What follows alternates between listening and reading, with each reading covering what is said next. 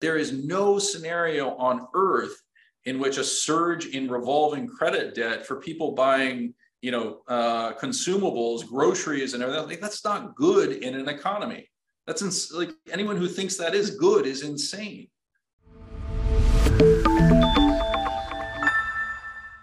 Welcome to Wealthion. I'm Wealthion founder Adam Taggart.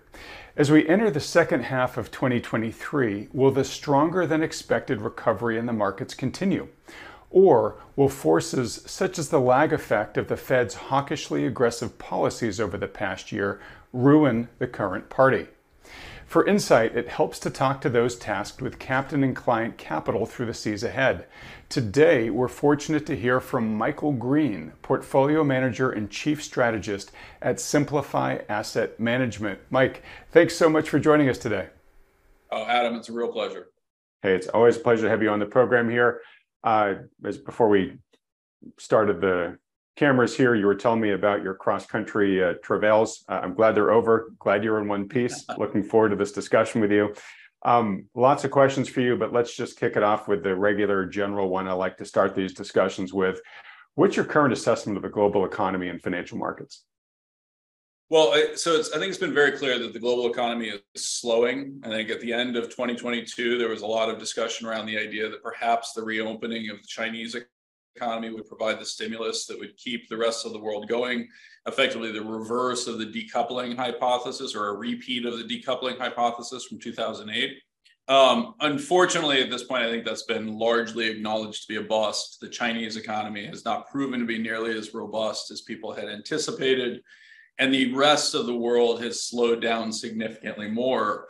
On the flip side of that, you've seen obviously equity markets in particular have been extraordinarily strong across multiple geographies, whether it ranges from Japan to the United States, particularly in the technology sector, to Europe. You've seen the impact of the end of the 2022 quote unquote bear market continuing into 2023. And I think that's led to an awful lot of confusion about, what's really going on. It doesn't feel like it's possible that the economy is slowing down to the magnitude that we seem to be indicating, particularly in Europe, which already appears to be deeply into recession, and squaring that with the behavior of financial markets. I think, one of the things that's so fascinating is how much our expectations are shaped by the behavior of financial markets themselves, right? And the performance of the NASDAQ in particular for 2023, I think, has a lot of people scratching their heads. For me, it's a little easier because I look at financial markets and say they themselves are derivatives of flows and behaviors. And until you see those flows and behaviors change, and you've heard me talk about this often, I don't see any reason why we should expect them to meaningfully reflect economic fundamentals. All right, so let's actually talk about the key flows that are going on here. A theme on this program a lot of late has been liquidity, where I think folks really expected liquidity to be coming out of the system pretty substantially at this point, because we had turned off the Fed's monetary stimulus and tightened interest rates and doing quantitative tightening. And now we're refilling the TGA, after the debt ceiling's been raised. There just seems to, in financial stimulus, we're not passing any more financial stimulus right now. So there was a sense of getting to a stimulus cliff this year. And a lot of the things I mentioned have been happening.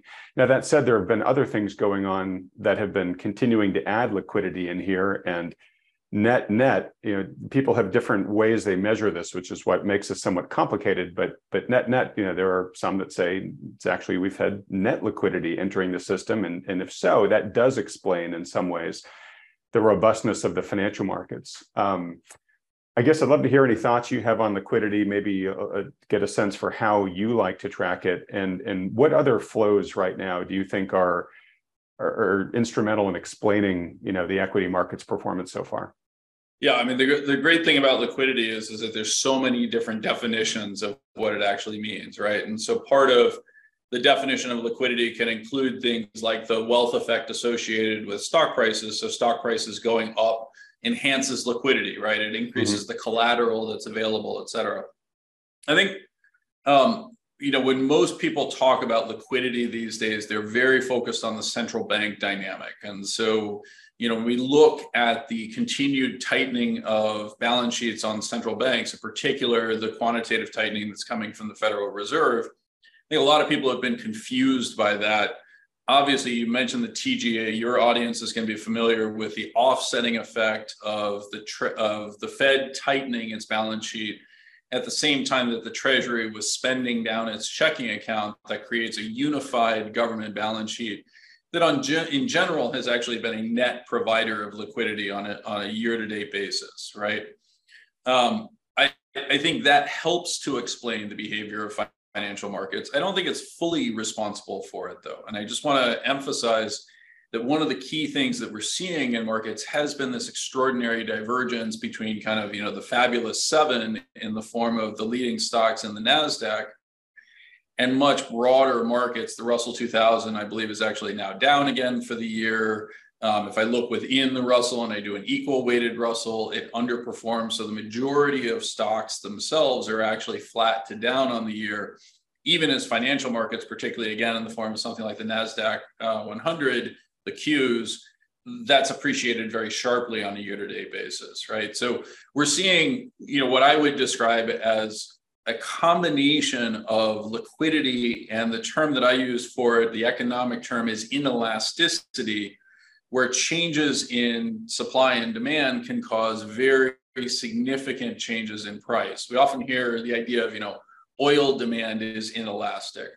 Well, another example of inelastic demand is Microsoft buying back its shares, or Apple buying back its shares, or Nvidia buying back its shares, where it's doing so through an accelerated share repurchase program, where they don't care what the price is, right? They're not trying to time a bottom or anything else. And so they become a continuous force, increasing the demand for the underlying shares.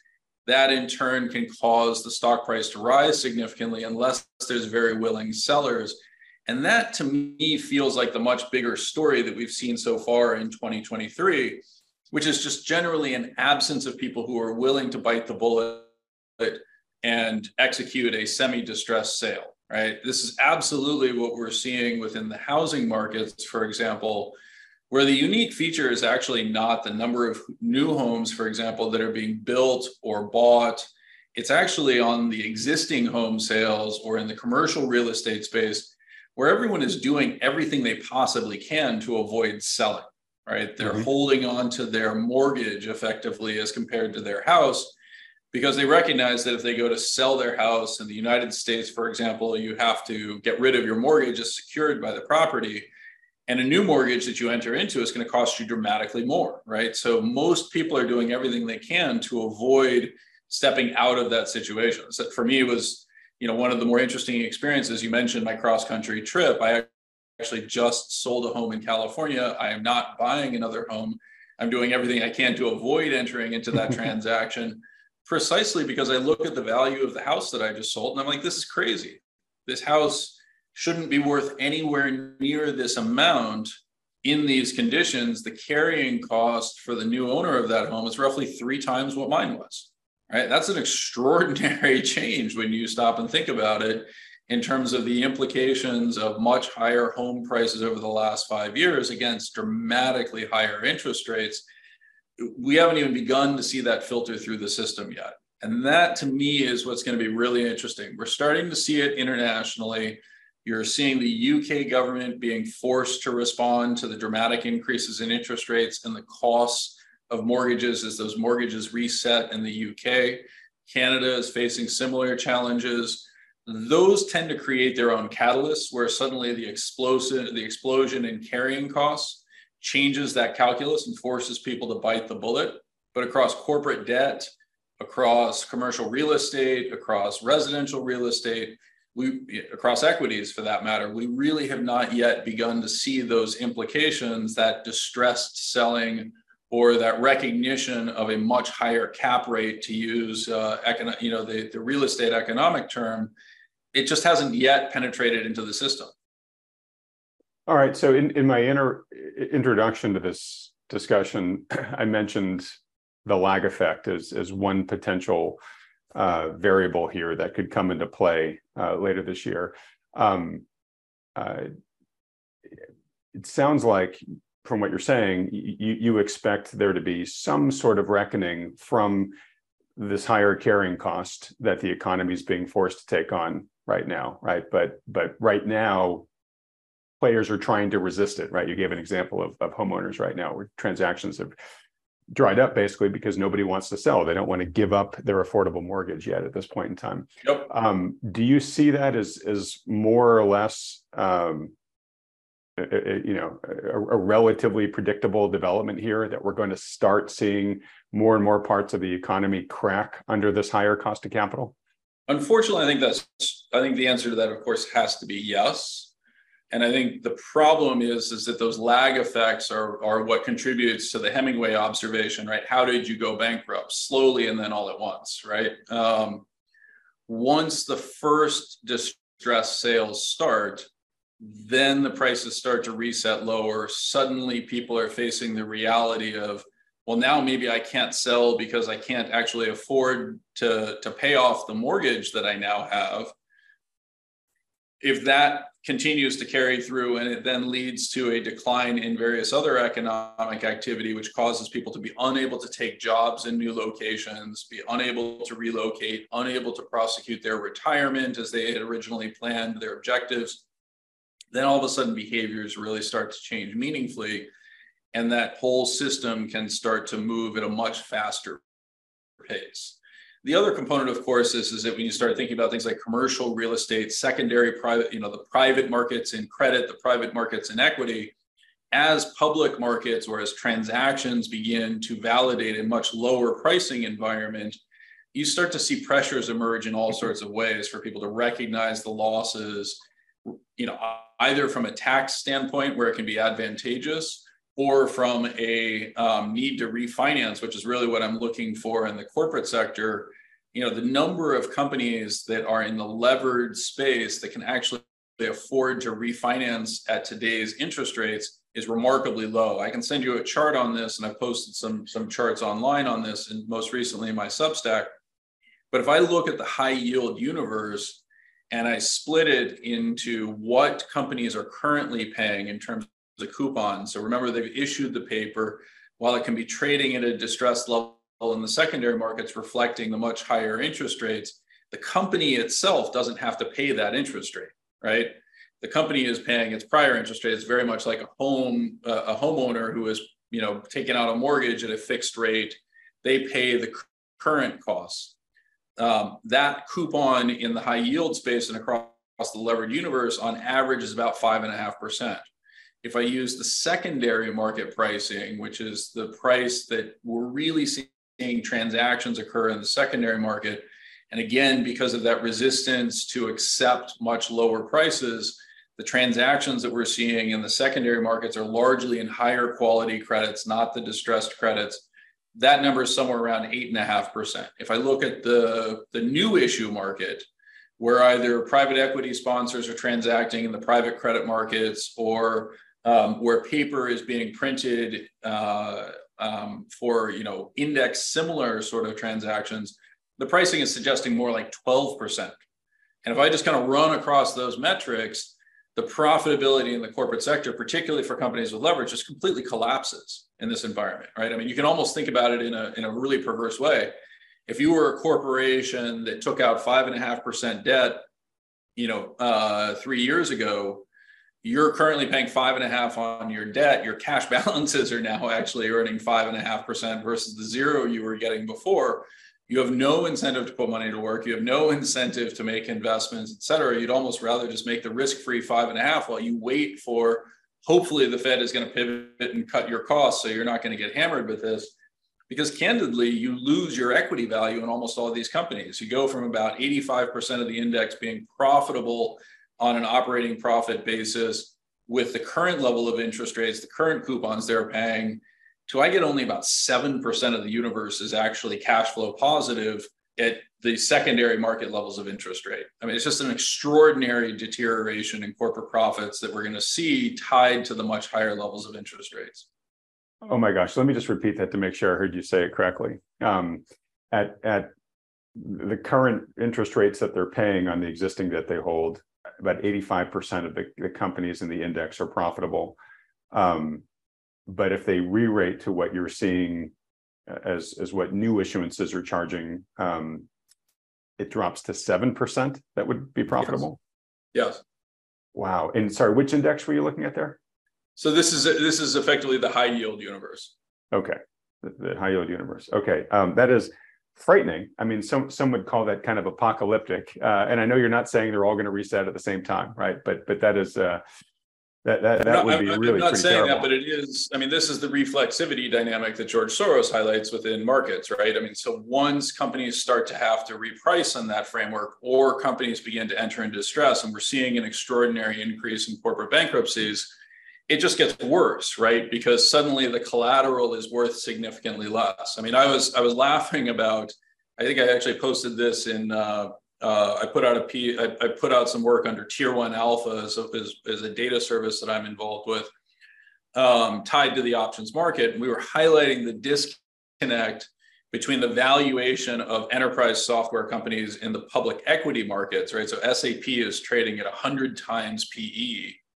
And if I flip that around and I look at the private credit markets and I look at the current level of interest rate for its competitor, Variant, I think it's Variant, Veritas, I'm sorry. Veritas, their debt is pricing at 17.5%.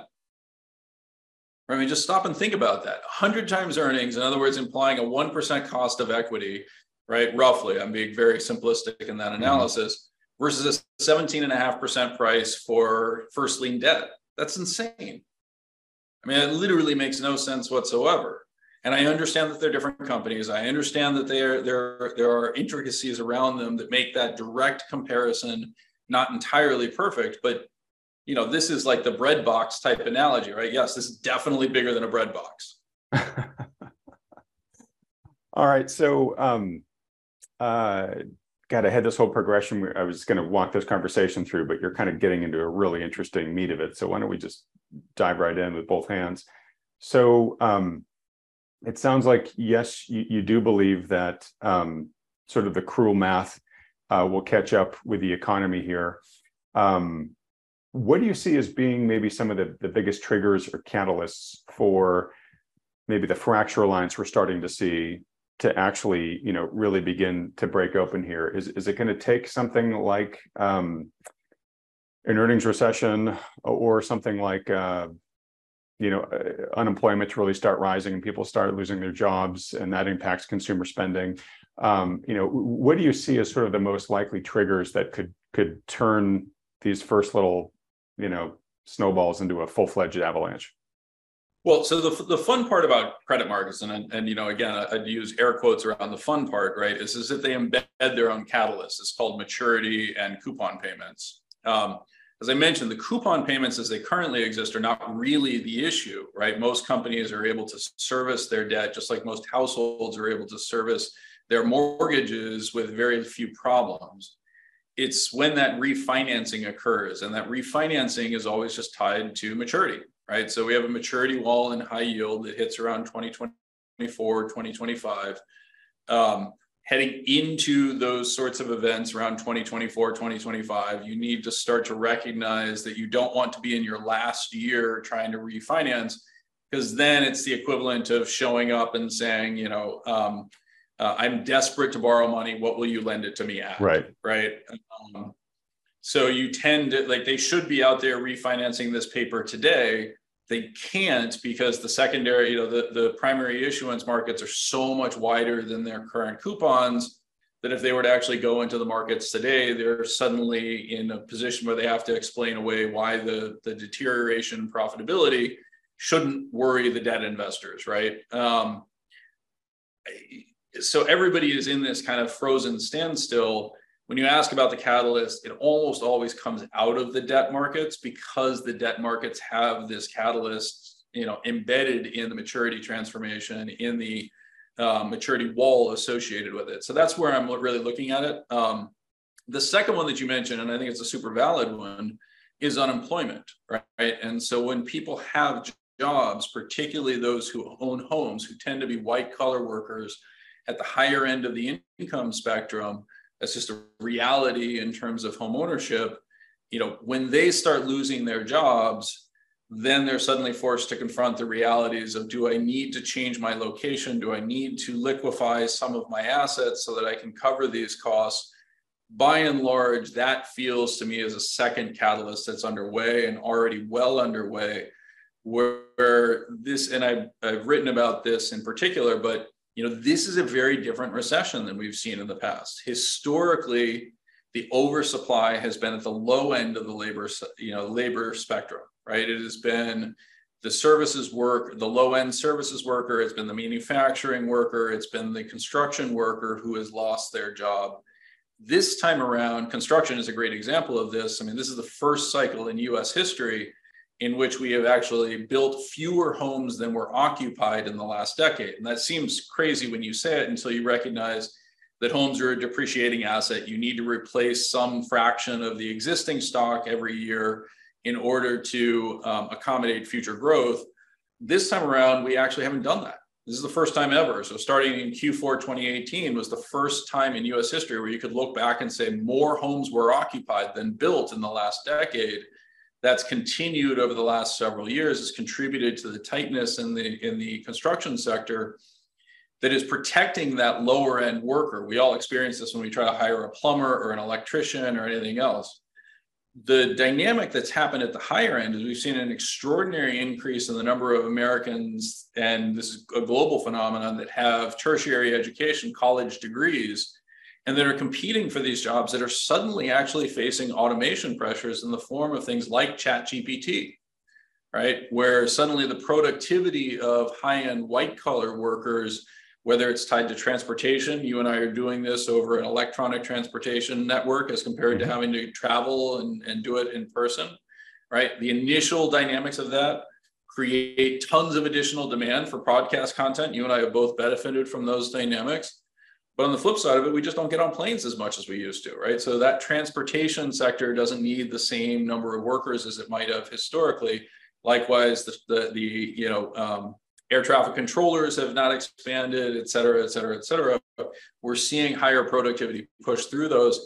And the one area where we're really starting to see it push through is in things like the Googles, the high-end marketing, administrative support, the programming capabilities, et cetera. We're starting to see layoffs in those areas that we've just never seen before, right? That is going to be an interesting dynamic because we just don't have good government data. The data that we track in the economy is not at all designed to track rising unemployment amongst college graduates. So we actually have the data. I mean, the percentage of college graduates that are now unemployed is above 2%. Historically, that number was in the kind of 1% range, right? It's up almost 100% versus its historic averages during expansionary periods.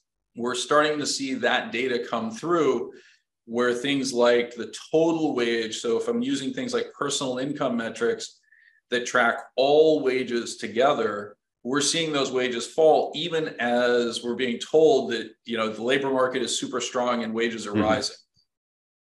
Right. Yeah. Sorry, I'll let you conclude there. No, I was just going to say, so, the data systems that we have that we track through the BLS, et cetera, unemployment metrics are inevitably skewed towards the traditionally cyclical aspects of the economy, but we're seeing extraordinary weakness start to come at the high end. And that's just not well tracked and not well understood. That's interesting. We've had a lot of discussion on this program of late of how much can we really trust the data that's coming out from the BLS, and you're adding a piece of the puzzle here, which is, well, one of the reasons why it might not be tracking reality as well this time around is because we just have a different dynamic going on here, where it's set up to track a different type of deterioration of the workforce than we're experiencing right now. Yeah, so I don't have a lot of sympathy for people who spend a lot of time worrying about, conspiracy at the BLS, right? The idea that they're goosing the numbers to make Biden look good or to make, Trump look good, depending on who's in office, et cetera. I just don't have a lot of sympathy for that because candidly, containing conspiracies is really hard. But these are genuinely hardworking, talented, smart economists who are trying to do what they have done in the past, right? They're not looking at this and saying, like, you're just not compensated as a $75,000 a year or $100,000 a year BLS employee to sit there and pretend to be like, well, what if this was happening in a totally different way than it's ever happened before, right? That's just so outside of your scale of activities and scope that it's unrealistic to expect it. And I think, unfortunately, I'm hugely critical of Jerome Powell, in part because I think he himself should actually be showing that imagination. He should be saying, how can we think about this? How can we explain the extraordinary divergence between consumer sentiment and what we're actually seeing in terms of the employment market? The quick answer is that he's just not, right? The Fed is basically fighting a war that we lost 50 years ago under Volcker to prosecute, inflation using interest rates. It just doesn't work. We're pursuing a terrible policy path that I think, to go back to your earlier question, do I think the lagged effects are going to hit? I think they're going to hit, and I think they're going to hit really hard and prove to be really ineffectual in their primary objective of containing inflation. Well, and one of the additional dangers about that is if the BLS numbers aren't super reflective of reality, and yet the Fed is using them as a benchmark for saying, hey, should I continue tightening here? Because, Powell's essentially said, yeah, I've got these two mandates, but I'm going to prioritize taming inflation now. And so therefore, I want to see some steam come out of the job market, right? I'm trying to reduce demand a little bit. And if he's not seeing that steam come out because the numbers are still really low, it gives him more leeway to be even more aggressive. And to your point, if the lag effects catch up for us, we may be over tightening right now and not be aware of it yet. Yeah, from my standpoint, I think there's no question about that. And unfortunately, again, the metrics that we use for things like measuring inflation, and I just think it's really important for people to understand that inflation, right? Capital I with an exclamation after it, is a concept that within economics means very, very different things, right? There is inflation, meaning debasement of the currency. There is inflation, meaning a change in the price level as measured by the CPI, which is a fixed basket. And so very subject to the emergence of supply disruptions in particular areas that are measured, right? So CPI, 40% of it is in housing. You would be foolish to think that the impact of a shortage of construction over the last decade would not show up and manifest itself in spikes in the cost of rent, for example, right?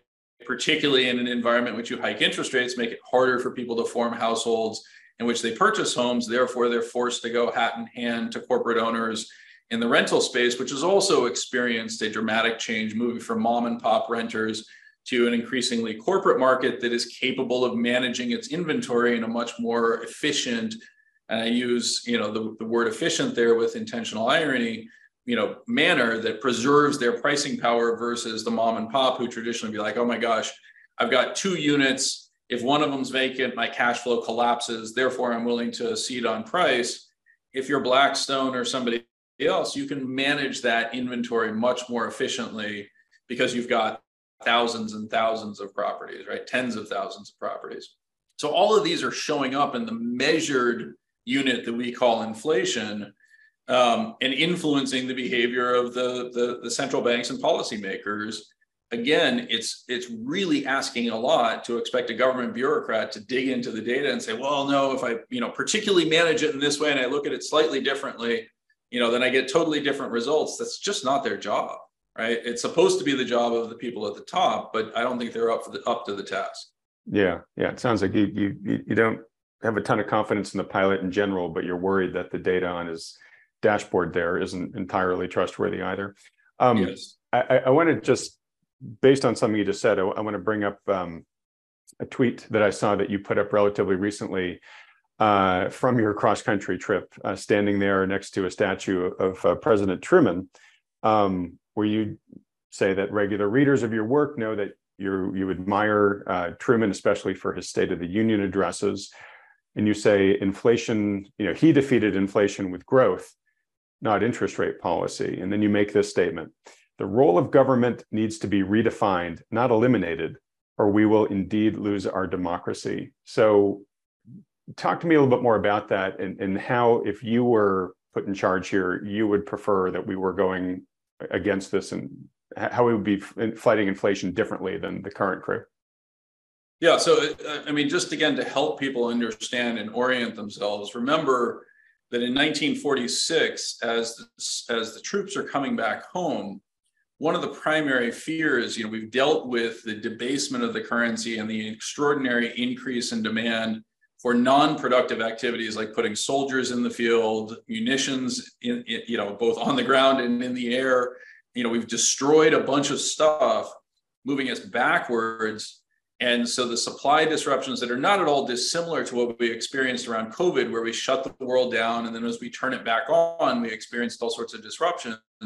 This is happening at that time period, but there's the additional wrinkle of, well, we have to actually address the shortages that are emerging in real time in the US economy as these soldiers come back, because if they come back and their quality of life has deteriorated radically and they go back to the Great Depression, we could very well end up facing homegrown threats in the form of communism, just like they experienced in Eastern Europe, et cetera, right? Behind the Iron Curtain. And so in response to that, the US government, made a very clear statement of, we're going to mobilize the same resources and the same capabilities towards growth. Some of those were focused around the housing market. So we had an extraordinary growth of the housing market. People will remember things like Levittown, et cetera. We also dramatically increased our transportation capability. Admittedly, it was largely under Eisenhower and for national security reasons that we introduced the highway system in the United States. But the amount of road building, et cetera, that occurred under the Truman administration, the expansion of capabilities, and all of this was occurring against the backdrop in which we're offering the GI Bill to dramatically increase the activities and skill level in the US economy, right?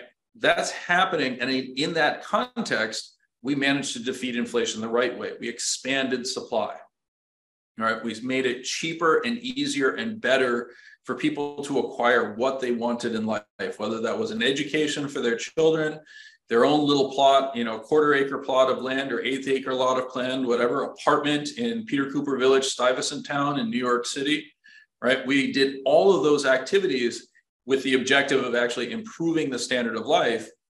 This time around, it was said most eloquently, and again, I tend to be sarcastic in my use of words, but it was said very eloquently by Hugh Pill that we just have to accept we're poorer.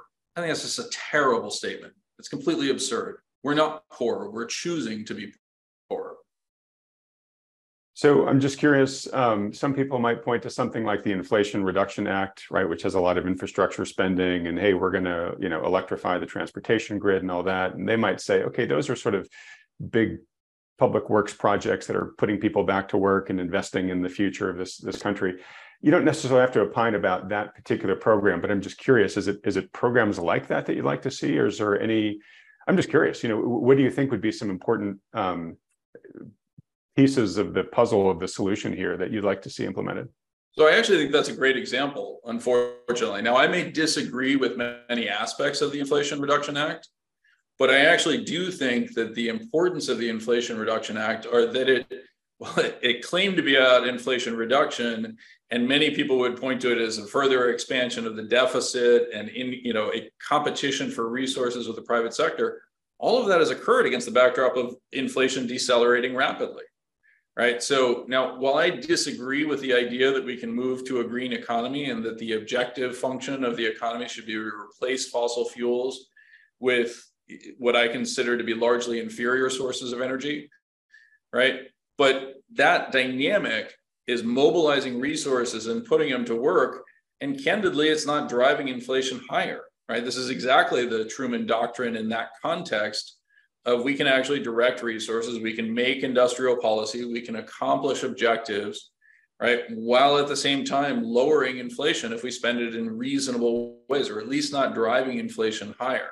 What I would like to see is I'd like to see much of the red tape removed around all sorts of activities to encourage the private sector to step in and do this. I have some involvement. I actually was on a call today with the guys at trueflation.com, which is a website I encourage people to check out because it's actually got a pretty good metric of real-time inflation. You know, we're now down firmly into the twos.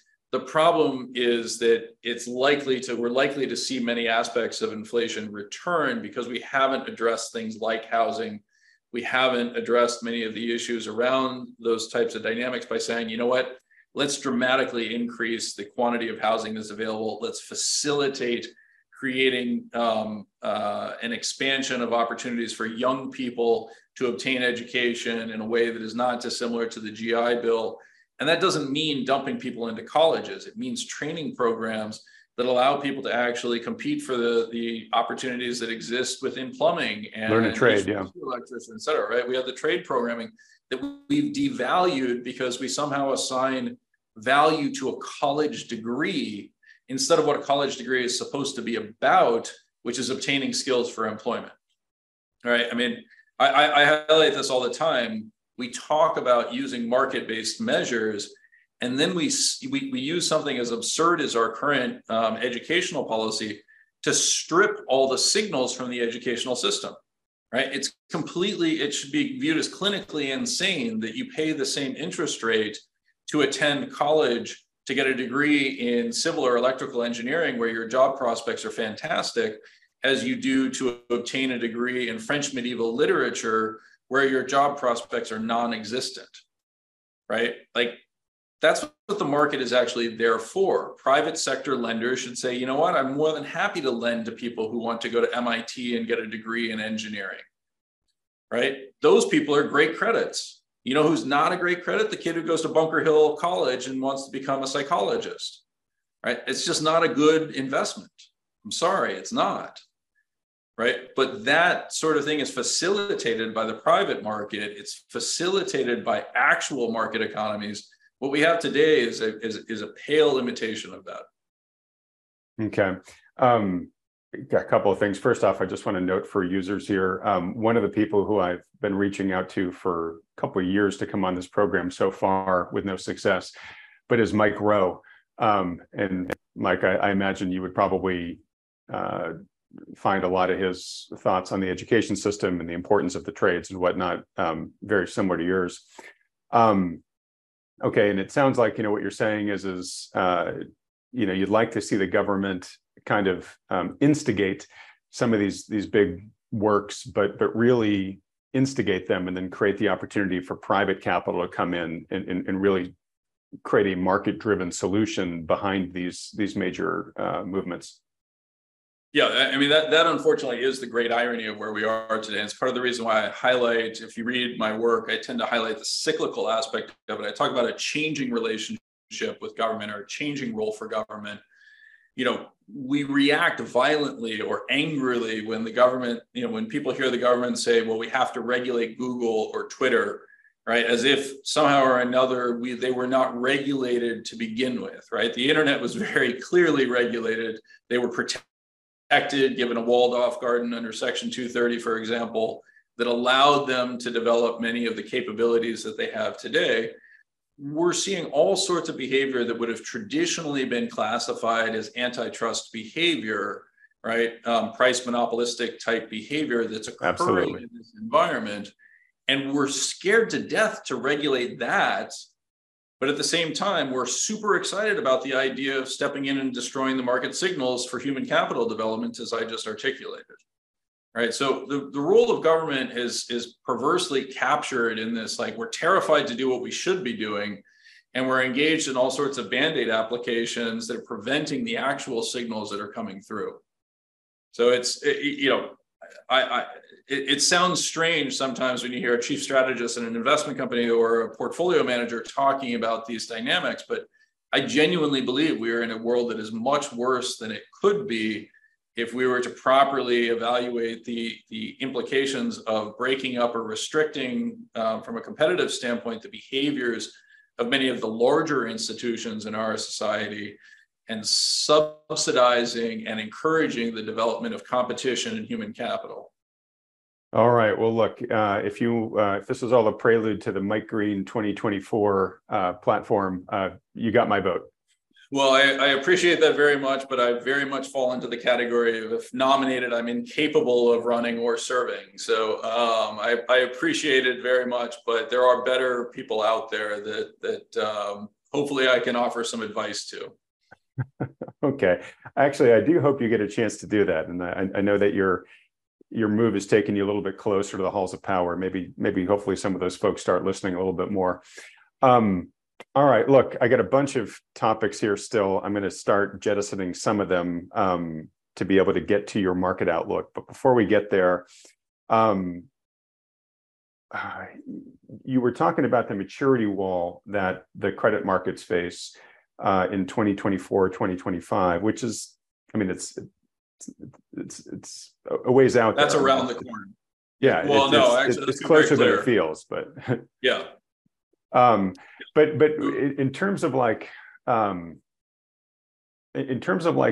recession, and I'm not talking about whatever the current definition du jour is of a recession, but like in terms of the lived experience of the majority of the viewers of this channel, if you do think a notable recession is in the cards, what's your current expectation of that timing? Is it potentially a year or two out, or is this something you could be feeling more? Yeah. So again, I think part of the challenge is the data measurement. So on some metrics, so if I look at gross domestic income as different from gross domestic product, we're already in a recession. We are seeing the increase in unemployment and unemployment claims that are beginning to indicate that. I'll give another really simple example of why that can be really misleading, right? So in the state of California, the maximum benefit for filing for unemployment in any given experience is about $13,000, 26 weeks at about $500 maximum per week. If you're a Google engineer being fired, laid off from your median job of north of $200,000 in compensation, and you're then receiving 6 months of severance, you're not going to file for unemployment, even though you're technically eligible for it, in order to collect that $500 a week, right? Yep. You're going to continue to live off of your severance, and the odds are pretty good that you're going to get another job going from Google, at least in the initial waves, because many companies have struggled to find those employees. But you're also highly unlikely to step in and find a job that pays you in the same way that you were at Google, right? So, I'm very clearly seeing this. I had a discussion with a young person who works at Amazon, right, and is making an extraordinary amount of money for a 27-year-old at Amazon, is looking at, moving out of Amazon into competing firms and discovering that none of them pay anywhere close to what he has been making, right? And most of his income, it's not like the housing market, right? Exactly, right? And so, like they're trapped by the proverbial golden handcuffs into the Amazon employment. The Amazon compensation has been largely tied to stock price appreciation. And so it's not really cash income. Amazon has benefited from underpaying its workers once you properly adjust for those types of factors. And so you kind of end up in this weird place where, the job that you took, if you happen to go to work for Amazon in retail as compared to going to work for, JW Nordstrom in retail, your experience is radically different, even if you're a standard line employee, right? Not something that should really meaningfully determine the outcomes in your compensation, but it does, and it has, and that has characterized our economy. As those opportunities begin to disappear, as people are forced to confront those realities, I think you're looking at a further deterioration, or a sense that the system is breaking in a way that has felt camouflaged for some people in the past couple of years. Okay, so just to re-ask the question again, for the lived experience where people can look around and say, okay, yeah, my life's getting worse now, right? Either like my employer's laying off, or my home's just dropped 30% in its value, or my stock portfolio just crashed, or whatever. Is that later this year, do you think, or does it not really kick off until this maturity wall or some other event, makes it happen in 04 or even 05? Well, I think the maturity wall is kind of the hard end of that, right? So it can happen before then for any number of reasons. Anytime someone asks you for a catalyst and somebody offers a definitive, well, this is the reason why, they're going to fall prey to, over specifying the reason why it occurs.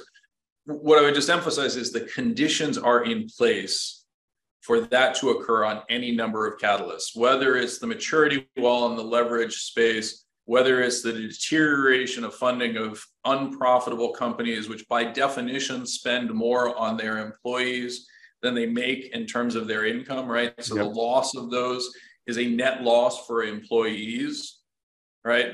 All of those are starting to go away. And whether that catalyst emerges next week or whether that catalyst emerges in a cumulative basis over the next 2 or 3 quarters, it feels very definitively that it is here. Got it. Okay. And if I understand you correctly, there are failure points that could happen to really get the snowballing before the maturity wall hits. But if it hasn't hit by then, the maturity wall is going to be a pretty big domino to fall that could really then make it happen. But exactly when it happens, we don't know. We'll be watching and tracking. You're welcome to come back in the program, Michael, anytime you see something that you want to wave a flag about. Whenever it happens, I assure you I'll show up and say, see, I told you it was going to happen right then. Okay, good. And I'll give you credit. Do or not, no, but Right. But you've been very good about this. But I just want to underscore what I also hear you saying is that this is sort of an exponential decay that you're looking at, or what we'll call a negative feedback loop, which is that once shoes start dropping, that will increase the odds that additional shoes will start dropping, right? Absolutely correct. Right. This is, you can think about it, and I actually posted on Twitter, and we can pull it up, a chart in response. I forget who it was directly in response to, where they were saying, the rates of hourly wages in real terms are starting to turn positive as inflation drops, right? And I posted, I'm like, it's a little bit more complicated than that on my math. If I look at things like total personal income, those have been sharply negative when I look at it on a per worker basis.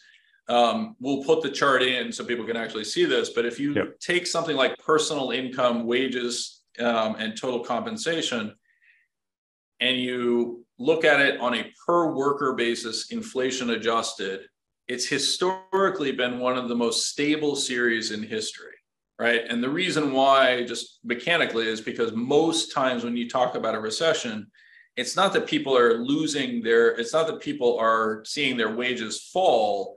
It's that people end up losing their jobs. And so the wage number in aggregate falls to reflect the employment statistics. Mm-hmm. The unique thing that happened during the COVID dynamic was we saw income and wages explode on a per capita basis because the amount of money people were receiving for not working rose dramatically, right? Mm-hmm. So you saw this series rise, and it's been falling ever since, right? It's basically been a continuous decline.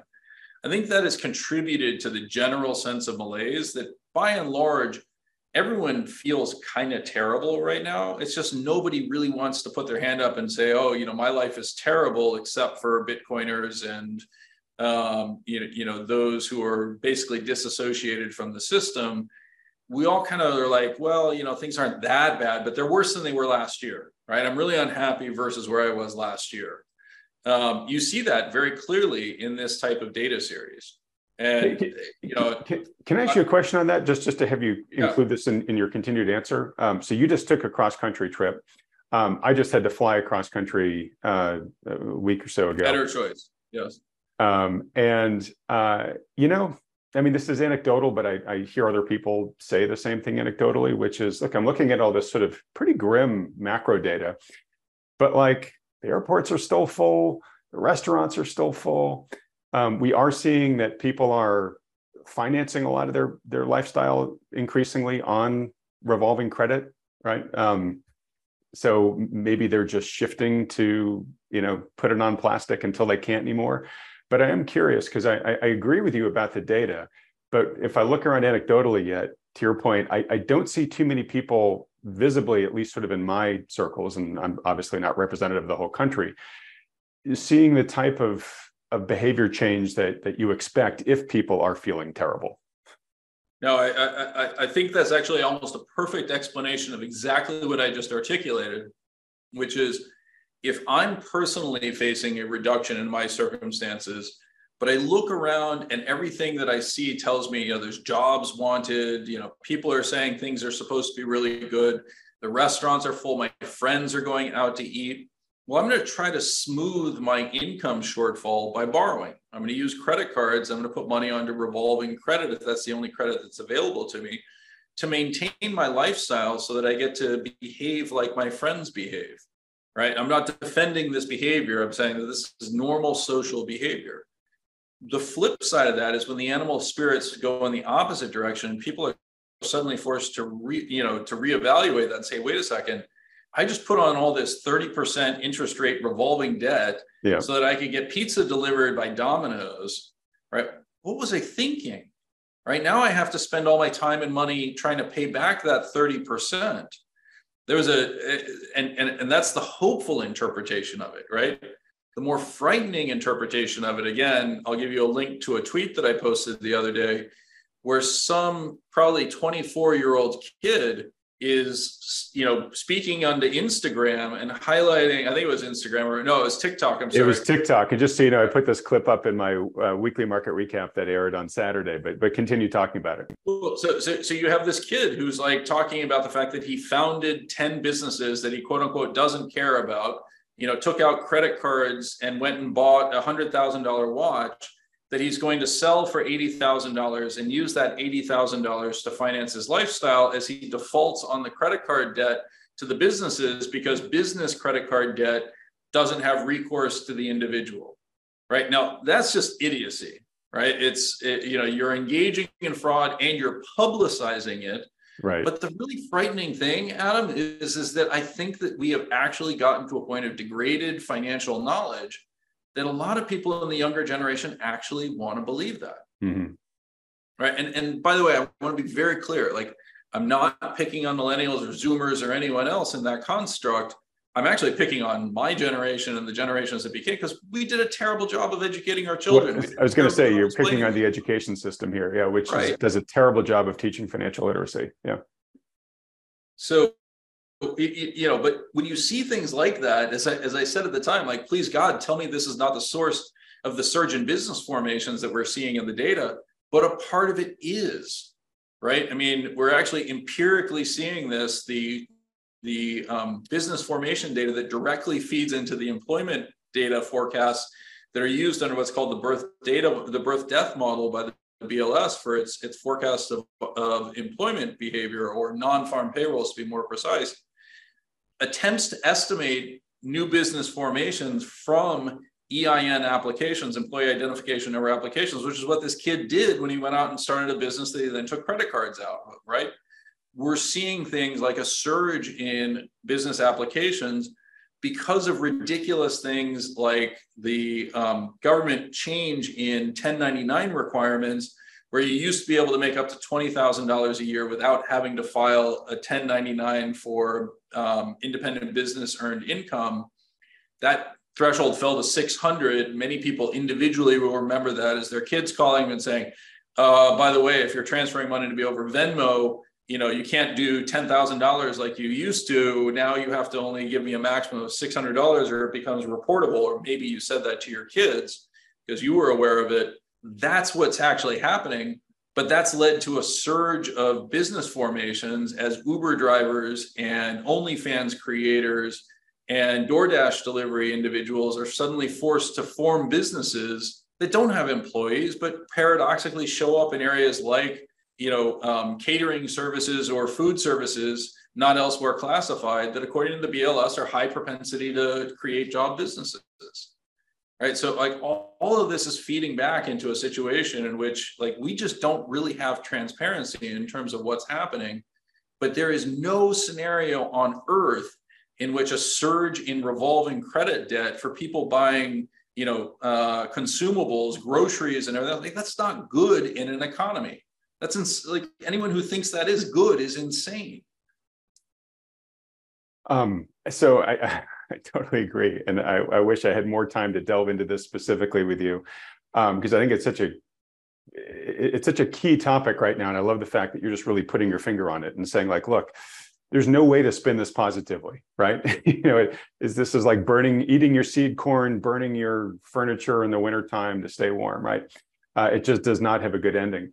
And to a certain extent, this is another, it's like a sister to the credit maturity wall that you were talking about earlier, which is consumers can only do this for a period of time. And then once they can't, right, where they either just can't take on any more debt because they won't be able to service their existing debts, or their creditors cut them off, their behavior, right, they're trying to maintain a lifestyle, their behavior then changes very abruptly once they hit that wall, right? So it's another one of these sort of just approaching milestones that we can mathematically project out there. All right, love to keep talking to you on the macro side here, but since we're running short on time now, I do just want to get to the markets side of things. So you are a capital manager. I mean, you have very well researched perspectives here that you've been sharing with us, Michael, but you don't have the luxury of just having an opinion. You actually have to guide capital based upon, how you see the future here. So given this macro outlook, which is not very rosy, how are you allocating capital right now? Well, unfortunately, the simple reality is that the Fed, by doing what I think is an error, has actually given us a gift, right? So they have told us that risk-free for the next 2 years, you can earn 4+%. Mm-hmm. I don't see any reason not to take advantage of that.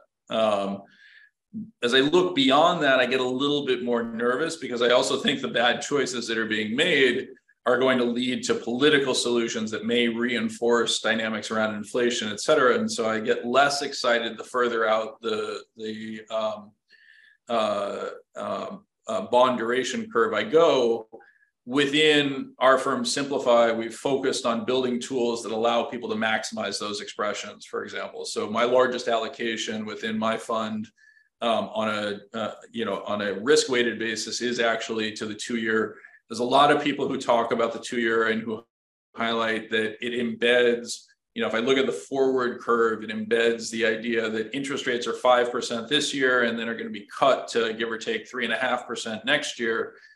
I think that's actually wrong. I think the right way to think about what is currently built into the rate curve is much more like the interest rate is going to be 5% this year, and next year the Fed is forced to recognize and acknowledge its mistakes, and it's going to cut interest rates to 1%, for example.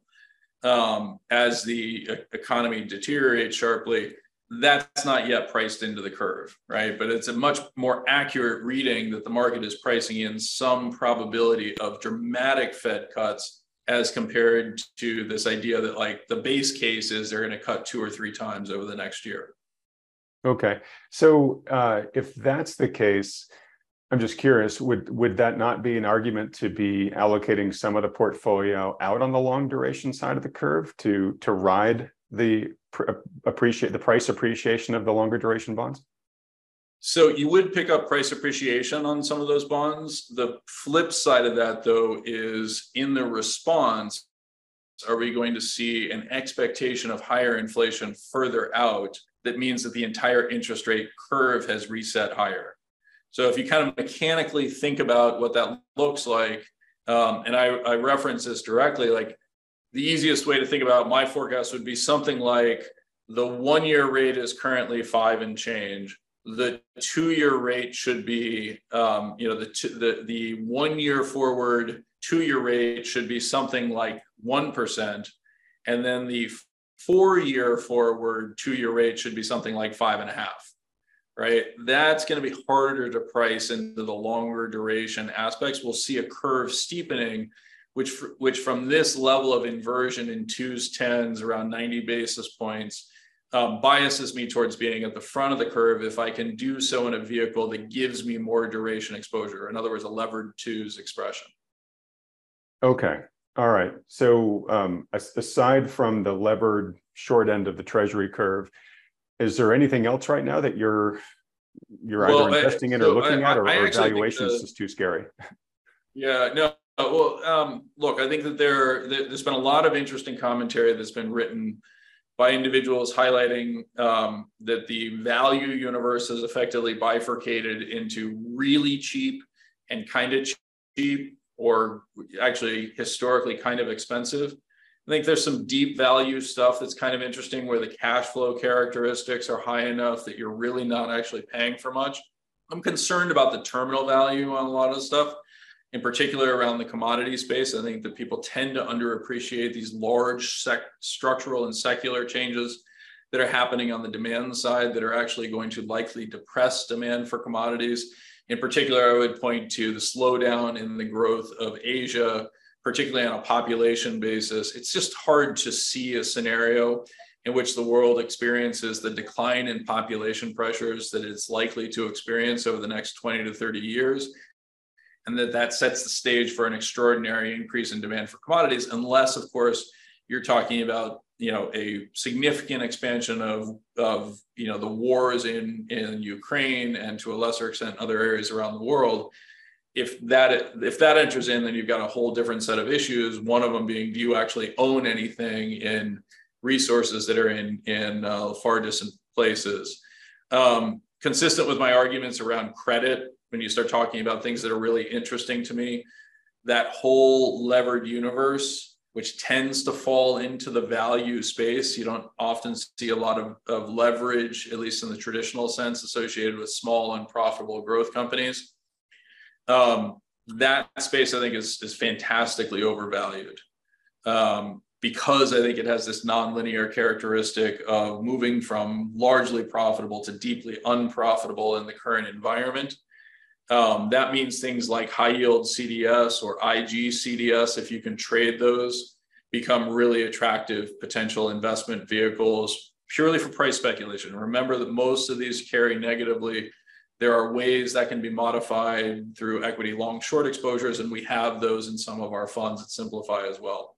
But those would be areas that I would in general be biasing people towards quality. I would in general be biasing people towards finding companies that have strong balance sheets and reasonably defensible business conditions, business models that are likely to sustain in the next cycle.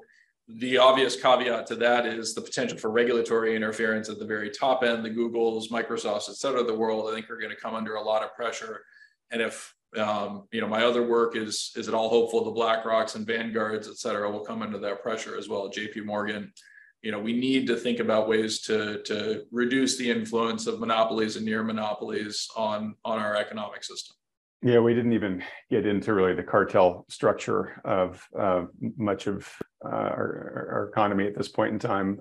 We're going to have to leave that for the future, but I would love to actually do a deeper dive with you on that, Michael. I think you've got some great thinking there. This may be a little bit of a self-serving question because on the way out of here, I'm going to remind folks of Wealthion's kind of perennial recommendation to be trying to navigate these markets with the help of a good professional financial advisor who understands all the macro issues that we've been talking about here. But kind of what I took from your parting comments there on what you're looking for is, it's less, these are the sectors that are going to do well or poorly. And it's more, it's being back to much more of an active stock pickers game than it maybe perhaps has been for much of the past decade plus. Right, where you could just kind of buy the sector ETF and just let it ride and feel pretty good about it, and rising tides rose most boats. Is that an accurate factor now, where you're really going to have to do a lot more homework to pick out the pearls from the chaff here, if I can mix my metaphors? I hope that's correct. As you know, a lot of my work is focused around the dynamics of passive investing and how that has actually changed the experience that we all have in the investing world. And so I'm hesitant to get too far in that direction. I often remind people that the simple reality is passive investing continues to gain share. That puts positive pressure on companies and securities that are influenced by investments in that. I would encourage people to check out my Substack, which is Michael W. Yes, I Give a Fig at Substack.com. Or Michael W. Green at Yes, I Give a Fig. Go to my Twitter handle, ProfPlum99, and it's listed there. But that I've written a number of things that highlight the impact of investments going into sector ETFs or into passive indices, and that can have a disproportionate impact on securities. I gave a really simple example that I walked through in detail, where you look at a company like NVIDIA, which is now, you know, $1 trillion market cap company. With $1 trillion market cap company, your expectation would be, well, let's say I put in a $10 million order. If I told you that that changed the price of NVIDIA by 0.08%, which is roughly my metric of how much that would impact the stock price of NVIDIA if you put it in an order of that size, your reaction to that would probably be like, well, that seems kind of reasonable, right? 0.08%, we're not talking all that much.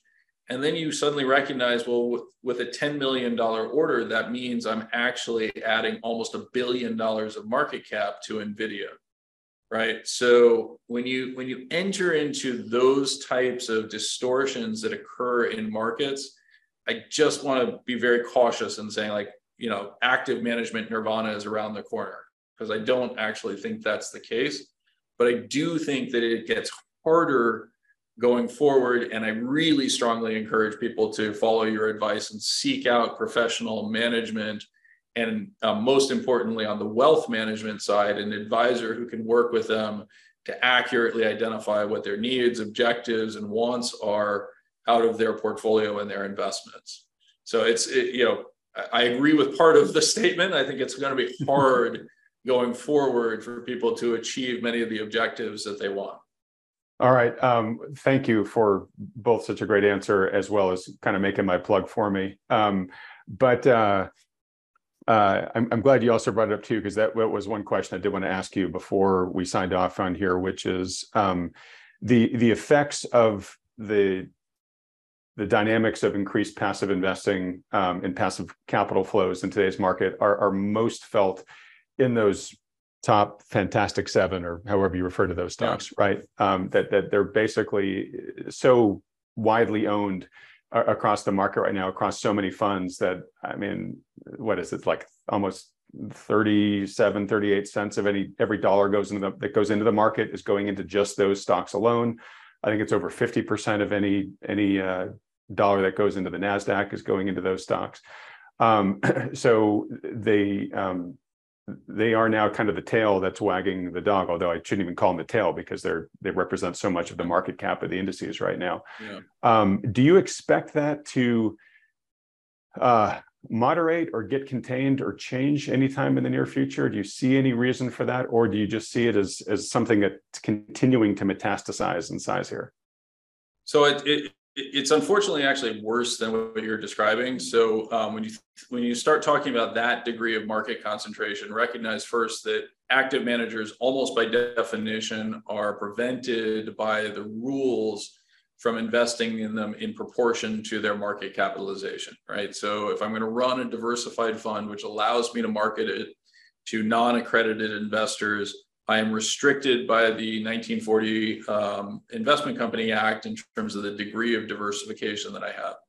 Passive vehicles have been granted exceptions to that. If you look at the XLK ETF, for example, 50% of the assets are in 2 stocks. If I add in NVIDIA to those 2 stocks, I get 70% nearly of the index is now tied to 3 stocks, right? So the active management space just can't even begin to compete. The second component is because of the change in regulations. When you talk about the money flowing in, remember that more than 100 cents of every retirement dollar is now going into passive vehicles because active managers are being net redeemed. And so when you start talking about these numbers, you discover that like crazy amounts of money are flowing into those securities, whereas the vast majority of companies are actually experiencing outflows from the retirement space. This is part of the reason why the Russell 2000, and more accurately, the equal weighted Russell 2000, which is probably the best proxy for active management, is actually struggling while the NASDAQ soars, right? It's really hard to change those without changing the rules around it. And so, the world's smallest violin is playing for asset managers like myself, who have lived by any standard an extraordinary life. But the simple reality is, we've taken a firm like Simplify, which launched in September of 2020. And over the last 2.5 years, we've busted our butts to grow it into one of the top issuers of ETFs in the investment world. We're extraordinarily thrilled and pleased with the success that we've had. But as I like to note to our investors, and by investors, I mean both our clients and our actual capital, we've worked for 2.5 years to grow by basically 1 day of Vanguard's inflows, right? The system has to change, or we're going to lose the system. It's the same thing I said about the government. If we don't reform our relationship with the government, we will lose our democracy. If we don't reform our relationship with the public equity markets and public debt markets, we will lose our capital formation capability. So it's a super sobering message. I wish I didn't have to deliver it, but it's just not as simple as dollar cost averaging into index funds. That's not the way the market actually works. And in terms of any progress we're making towards those kind of reforms, I'm going to take from your tone and your body language that we're not very far into a reform process at this point. No, so I started speaking on these topics in 2017. Saw a sizable breakthrough in 2018. We've largely been unable to capitalize on that. And, when I presented my work to the Bank of International Settlements, the IMF, the Federal Reserve, et cetera, all of them broadly agree with the work. The academic world is increasingly aligning itself behind the analysis that I've done on this stuff. And they have their own approaches to it that independently confirm my work. And unfortunately, the feedback that you get is, well, this is all great, but until a crisis actually occurs, there's nothing we can do about it because the Vanguards and BlackRocks of the world control the regulatory apparatus. They control the political environment in Washington, D.C. I understand why that is. It's a tremendous narrative, right? Let's charge as little as possible for asset management fees. Let's let everyone participate, et cetera. But the models themselves are wrong, and the theories behind them are wrong. And as a result, we're effectively, following a map of the earth that says, it's shaped in this way, and it turns out we're about to go over the edge. I physically hate delivering these messages. You can actually see it in my body language. You know me well enough to know that I really, truly believe this. But, we're setting up for a very bad outcome. And all I'm trying to do is raise awareness so that when it occurs, we actually are able to reasonably sit down and say, how can we reform the system? All right. I just don't think we can change it until that occurs. Yeah. Well, one thing I want to give you strong kudos for is, I think it was Winston Churchill who said, when a crisis arrives, the solution set that's considered are the things that are already on the table. And yes, you're working hard to get some of these solutions on the table so that by the time the next crisis arises, somebody can say, okay, look, well, let's try this thing, right? All right. Well, look, we'll have to leave it there, but thank you so much for just telling it to us straight. And like I said, Michael, open invitation to come back on this channel anytime. But certainly when you see, a material step in any of the elements that we talked about on the macro side of things that influence your sense of timing or magnitude of how things are unfolding from here, you're welcome to come back in the program anytime to let our users know about that. When we edit this, I normally conclude by asking, where should folks go to learn more about you and your work? You already shared your Substack and your Twitter accounts. And when we edit this, I will put up the links to those on the screen so folks know exactly where to go. Folks will also have hyperlinks in the description below this video too, so you can go to them directly. Michael, any other places besides those two you direct folks? The great place to go is obviously to the Simplify website. We've got an extraordinary amount of resources for investors to help them understand some of these dynamics, as well as to understand the products that we offer. And I encourage people to check that out. Okay, great. I'll link to that as well, put that up on the screen. And Michael, that's simplify.us, right? For the folks that are listening on a podcast? Yes, that's correct. Simplify.us. Okay, great. All right. Well, look, folks, Michael made the case for me, so I'll be super brief here. But for the reasons that I always say, and he said this time around, highly recommend that you navigate this increasingly complex and potentially risky environment that we've been talking about for the past hour plus, following the the guidance and the input of a professional financial advisor who takes all of these macro issues that we talked about into consideration, and then building a personalized portfolio plan for you based upon your needs, risks, goals, risk tolerance, et cetera, right? And then executes it for you so that you can focus on your busy life, but keeps you well informed along the way. If you've got one who's doing that for you, great, stick with them. They're pretty rare. If you don't, though, you'd like a second opinion from one who does, consider scheduling a free consultation with one of the financial advisors that Wealthion endorses. To do that, just fill out the short form at wealthion.com. These consultations are totally free. They don't cost you anything. There's no commitment to work with these guys. It's just a public service that they offer to help as many people as possible position prudently today in advance of perhaps some of those shoes that Michael was warning about maybe dropping here in the future. And if you'd like to see Michael come back on this program again soon, please cast your vote in support of that by hitting the like button and clicking on the red subscribe button below, as well as that little bell icon right next to it. Michael, I just want to say it's always a pleasure talking to you, always a fascinating conversation.